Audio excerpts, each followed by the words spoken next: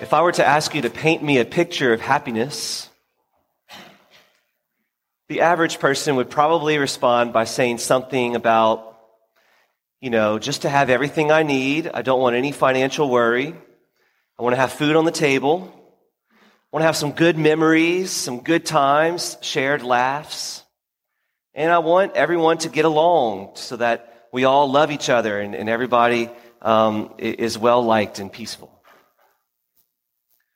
Or maybe someone will be a little bit more bold and blunt. And they would say, well, to be happy, I want a lot of money. I want to be popular. I want everyone to love me. And I want to have lots of good times. We all have a desire for happiness. Now, all of us have different preferences on how to achieve or what happiness might look like. But in general, most of us see happiness as good times, lots of joy, lots of people together, and no worry, no suffering. Well, today, Jesus paints a picture for us of happiness. But the only problem is that what he paints doesn't seem to be very happy. It doesn't seem to be very desirable. Jesus says, "Blessed are you who are poor." He says, "Blessed are you who are hungry." By the way, blessed in Greek, it's better translated as happy. That's all it means. Happy are you who are weeping, and happy are you when people hate you. Doesn't seem very happy. And then Jesus goes on even further, because we're in the Gospel of Luke, so it's Luke's version of the Beatitudes, and it looks a little bit different than Matthew's version. We're used to 8. But instead what Luke does, Jesus says a step further. Jesus says, "Woe to you who are rich. Woe to you who are well-fed. Woe to you who are laughing. And woe to you who are well-liked." And when he says woe, he's not talking about W-O-A-H, woe. He's talking about woe, W-O-E, like judgment, like beware.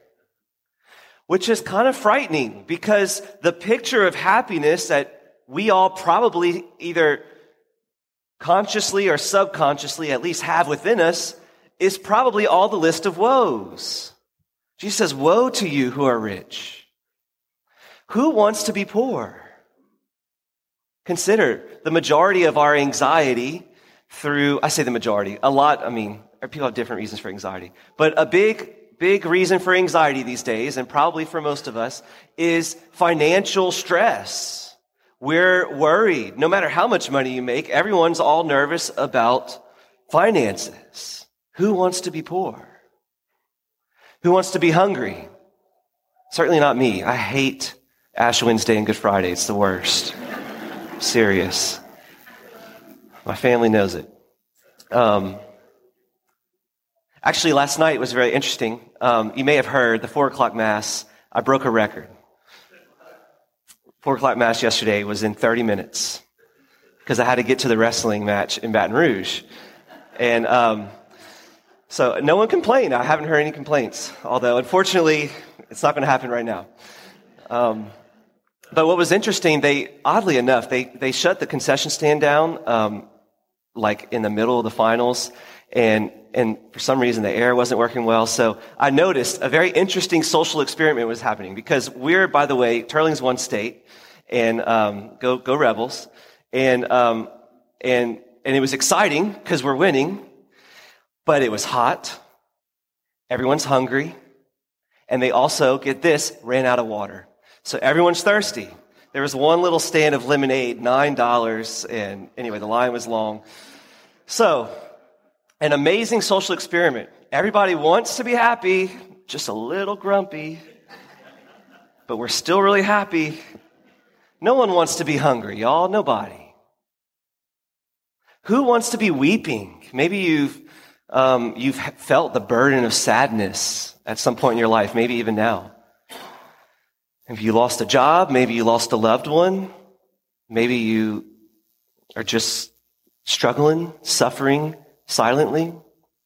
No one likes to be sad. And I see this all the time in funerals.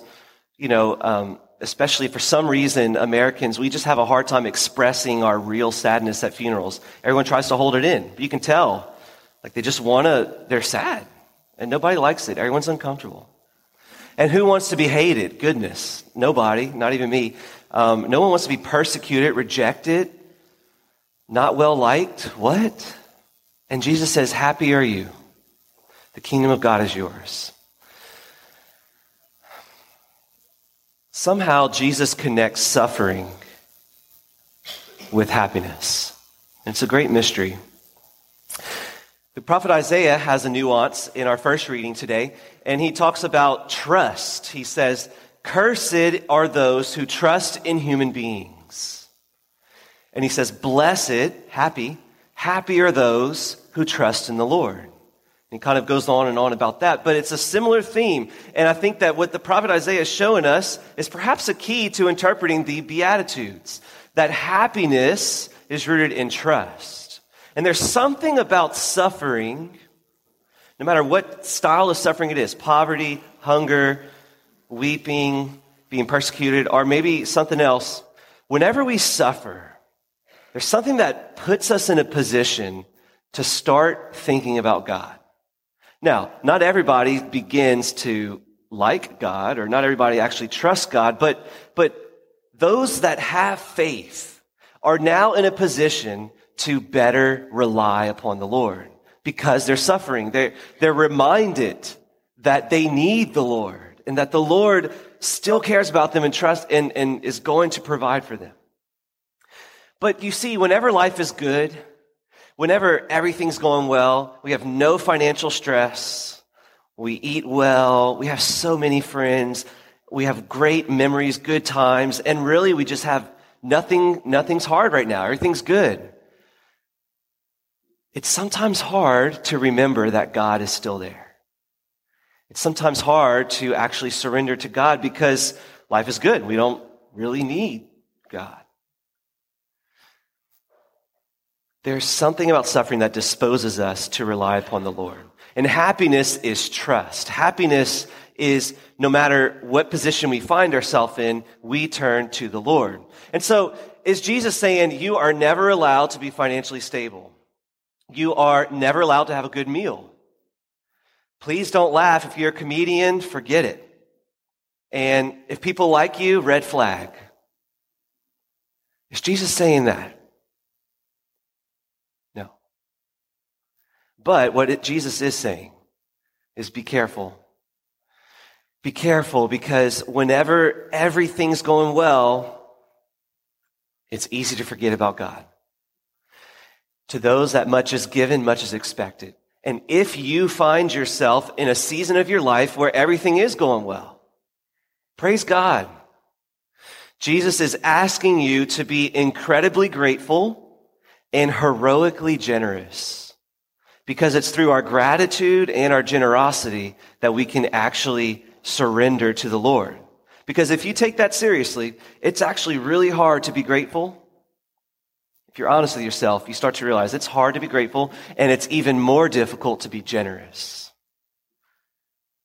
But that is the great gift that you get to trust in the Lord through your gratitude and your generosity. And if you find yourself suffering right now, maybe you're still stressed about your finances.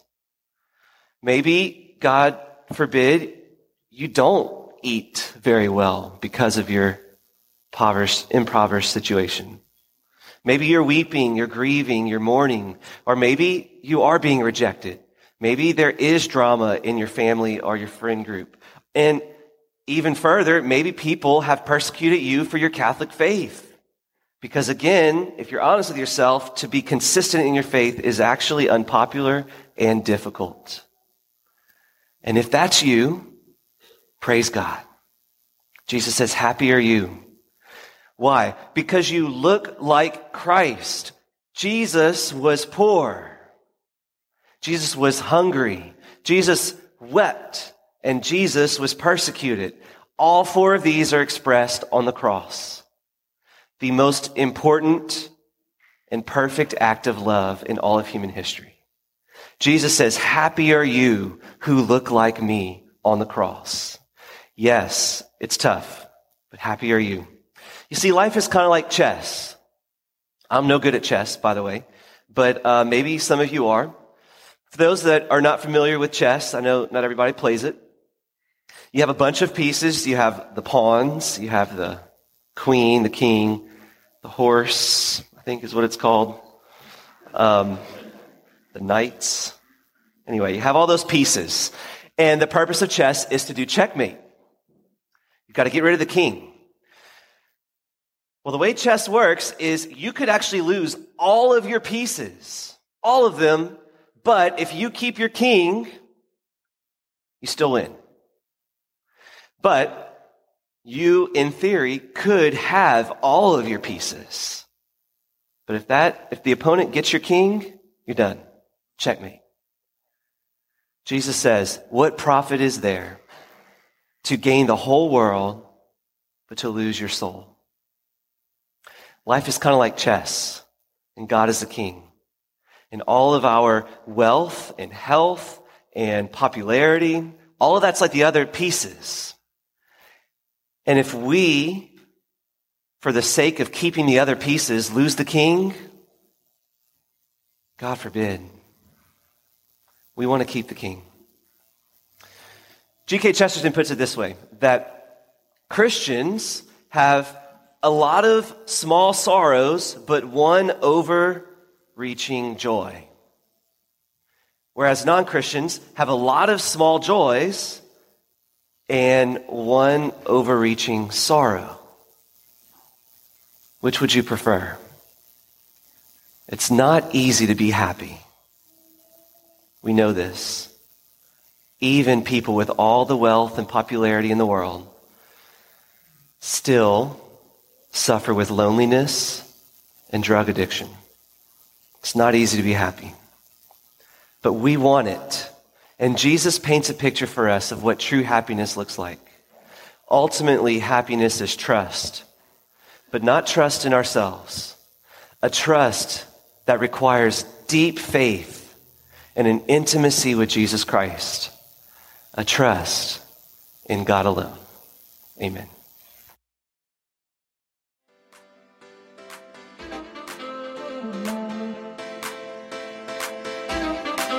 Thank you.